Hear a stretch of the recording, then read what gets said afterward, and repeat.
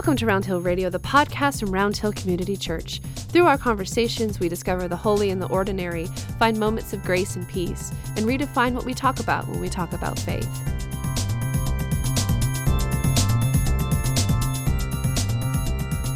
Well, Vaughn, great to have you with us. Thank you. Very exciting. And Round Hill Community Church is one of these 24 churches that are exploring this whole notion of developing, rediscovering a sense of calling. And Vaughn, can you give us a little bit of a sense of how this particular project came into being and what's at stake through it? Yes.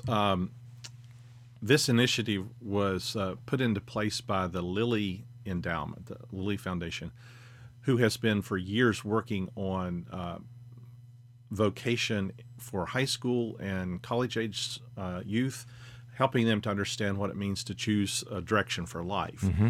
But they became increasingly aware that notion of calling is something more than just choosing a vocation. Mm-hmm. Our Christian claim is that calling is something that encapsulates God's presence for us in all of our life. Mm-hmm. And so their thought was, if congregations could create a culture or an environment where calls and calling and vocation were embedded in the culture, were a part of the language, the atmosphere that the culture breathed, that the end result would actually be people who lived lives of deeper meaning and purpose. Mm-hmm. And so the initiative was designed to encourage that, and Vibrant Faith as an organization, saw that as an opportunity just to continue the work that they have always been doing in terms of encouraging lifelong faith formation. Right. But to see that as a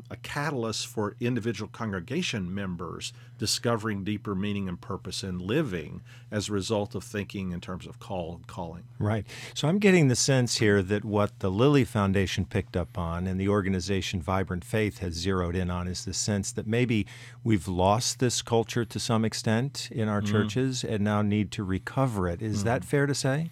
I think it's very fair to say we're very oriented toward task and toward getting things done, and most churches are very, very good at getting the work done of the church, but developing a deeper relationship with other people in the church and with God is something that sometimes gets lost in the busyness of being church. And this is partly reclaiming the sense that we have a connection with God which calls forth from us a response that mirrors God's intentions for the world, what God is hoping for in the world. And if we participate in that we will find something that elevates our own life and our own experience of living in some profound ways. Right. So a calling, as I'm struggling to understand this, could be something that lasts a few minutes. It could be something that lasts years. Would that be fair to say? I mean, you might be called to a particular action in the course of a day that might have ramifications for a long time. But again, it's something that's relatively short-lived, and then you might have a calling that does become a career or a kind of work. What do you think about that? Yes. Our approach to this Vibrant Faith, we came up with a list of some basic beliefs of what we thought about this whole concern, this area of conversation. And some of the things we talked about was the callings are over a lifetime, but they change. That you don't have one call that you get when you're 12 years old and you stick. Now, some people do that, and God bless them. But that's not the case for most people. That their perception of where they need to be and do in response to God's presence in their life will change over time, and so there are multiple callings as children, as youth, as adults, even into older adulthood.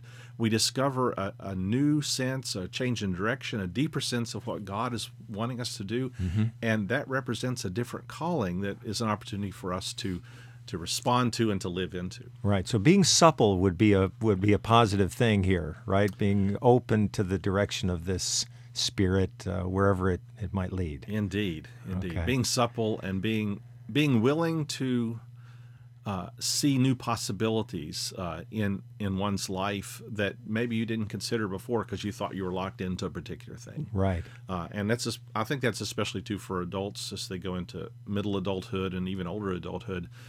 They think, well, this is what I do. Yes. But a notion of calling across a lifetime opens up the possibility that you may discover something that you never anticipated, even later in life, that invigorates your life and gives it new meaning and purpose. So there's a lot at stake here. I think so. Right, and it's the sense that this deeper, richer purpose of life, it's continuously unfolding, you're discovering it, and without it, there may be a sense of drift. Is that also fair to say?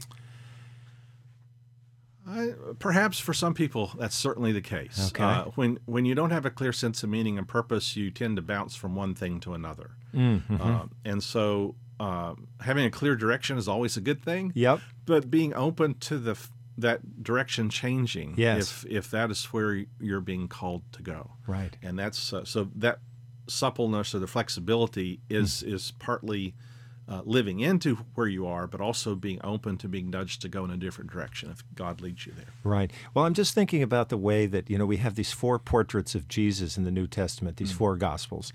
And by and large, as I read them, I don't see a person following a clearly mapped out direction, right? But Jesus is constantly being pulled or pushed in one direction or another. He responds to human need, then he goes off and prays, and then something else happens, and he adjusts and adapts. So does that become a model for what it means to live a vibrant life of faith? I think so.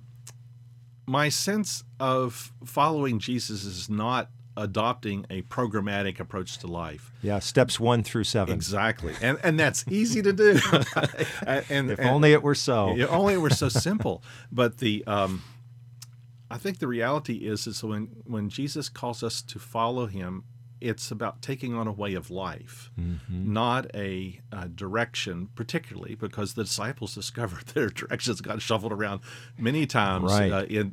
As Jesus was there, and even after that, when the early church was being formed, and even now we find ourselves being pushed and pulled in different directions. And I think we just finished at Pentecost yesterday, that the Holy Spirit continues to work in us to create new possibilities. Yes. But that following Jesus is more about a way of living in response to God's presence in our life, not to find the plan that God has for you. And maybe that's true for a particular moment in time. But God wants us to be faithful, to be engaged, to be learning, to always being open to discovering what is new and what is possible for us, helping to build God's kingdom here and now. Right. So speaking of faithful, the organization Vibrant Faith is part of what makes all of this possible for at least the 24 churches. And I think we understand that the knowledge that's gained through the work of these 24 churches over the 3-year grant period will then yield hopefully some great directions and results for churches nationwide. So Vibrant Faith, that's an interesting name for an organization. Why call it Vibrant Faith? Because there's such a thing as dead faith. And I take it we don't really want to nurture dead faith. Well, and the New Testament realized that was not a good thing. I mean, the book of James is partly about the challenge of living a life that is not just about a static way of living, but a vibrant engagement with life and with God's presence in our lives that creates something more than just a dead and deadly intellectual assent to things, or a fixed way of thinking this is the way it has to be. So vibrant faith for me says something about the nature of the faith, that it's alive, it changes, it evolves, it continues to go deeper into discipleship and to learning and to growing across one's lifetime, because it never ends. From the time we're born until the time we leave this earth, it's a faith that continues to grow and evolve in our response to God. I was at a youth conference many years ago, and the youth leader for that day stood up in front of this huge crowd, must have been 200 high school students. And he used a phrase, which I then noticed he used as a benediction every time he gathered with those youth, and that was, "You are loved by God and you are needed by God." And I think it's that needed part which makes it relational. So it's not only a one-way street where God is calling us, but maybe there's some sense in which we're calling God. And we do have some of these wonderful stories throughout the Bible of the two-way conversation. Is that part of what makes it vibrant? I think so.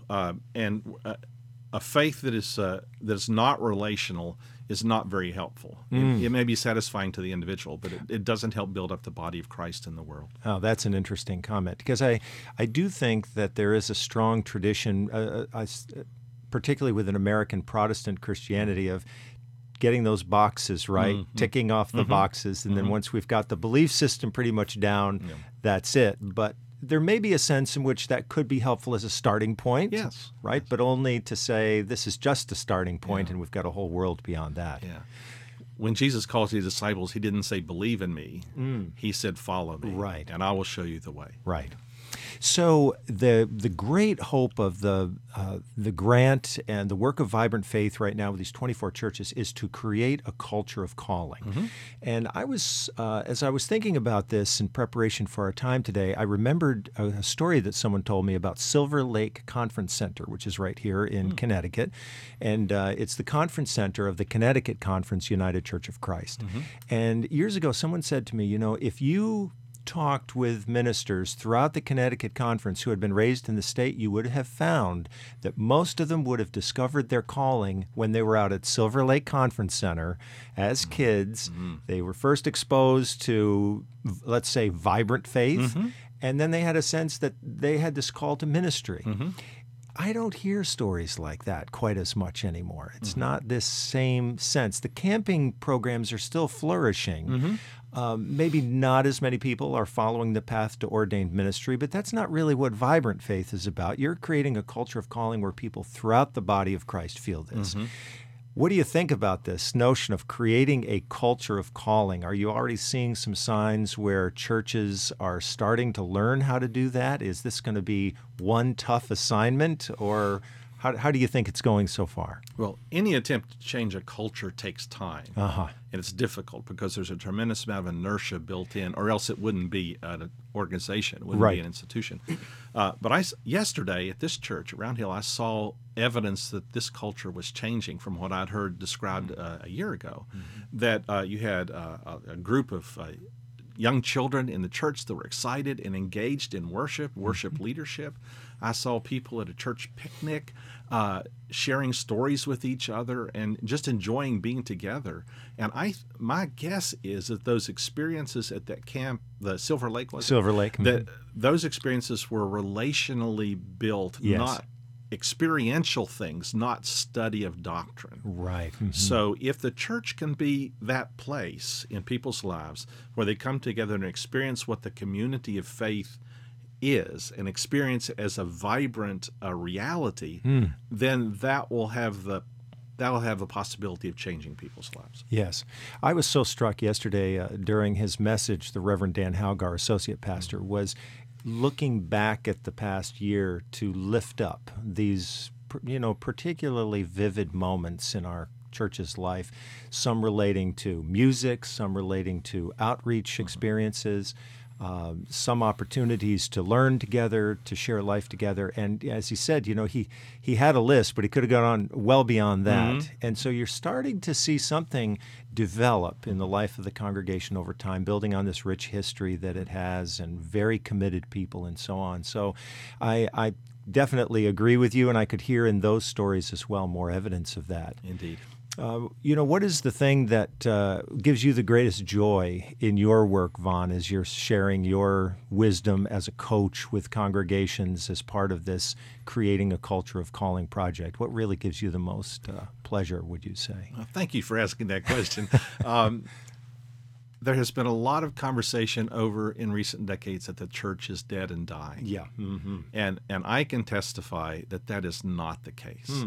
In churches large and small around the country, as I go visit around, as I hear other people describe their experiences, the church is very much alive and vibrating with with a sense that God is real and present in their lives and is powerful enough to change people's lives, to turn them around and give them meaning and purpose. And so from what I've seen, my joy comes from seeing other people. I had the fortune of serving one church for a long time, but I got to do that church. But now I'm seeing churches around the country showing that kind of life, and that gives me great hope for the future of the church. And I don't have that sense of despair and of decline and the church is dying. That's not what I'm seeing. I'm seeing a vibrant, vital experience of living the Christian faith, and people who are trying to make that intentional and deeper as a way of living out their institutional faithfulness. Wow, that is great news and a wonderful closing thought for us as well. So we are delighted that you have been here. We look forward to a deeper relationship with you over these next couple of years, and we wish you blessings as you continue your work with Vibrant Faith. Thank you. All right, blessings.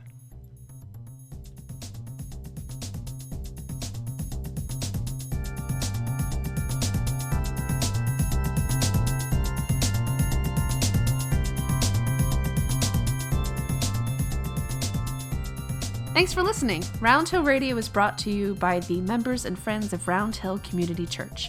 You can find more episodes on iTunes, SoundCloud, and roundhillcommunitychurch.org.